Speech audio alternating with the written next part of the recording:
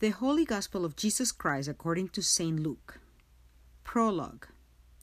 Inasmuch as many have undertaken to draw up a narrative concerning the things that have been fulfilled among us, even as they who from the beginning were eyewitnesses and ministers of the word have handed them down to us, I also have determined, after following up all things carefully from the very first, to write for thee, most excellent Theophilus, an orderly account, that thou mayest understand the certainty of the words in which thou hast been instructed.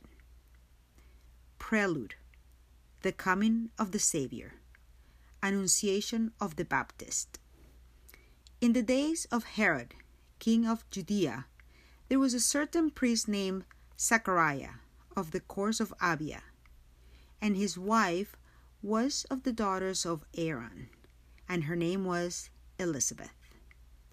Both were just before God, walking blamelessly in all the commandments and ordinances of the Lord. But they had no son, for Elizabeth was barren, and they were both advanced in years. Now it came to pass, while he was officiating in the order of his course as priest before God, according to the custom of the priest's office, that he was chosen by lot to enter the temple of the Lord to burn incense. And the whole multitude of the people were praying outside at the hour of incense. And there appeared to him an angel of the Lord, standing at the right of the altar of incense. And Zachariah, seeing him, was troubled, and fear fell upon him. But the angel said to him, Do not be afraid, Zachariah, for thy petition has been heard, and thy wife Elizabeth shall bear thee a son, and thou shalt call his name John. And thou shalt have joy and gladness, and many will rejoice at his birth.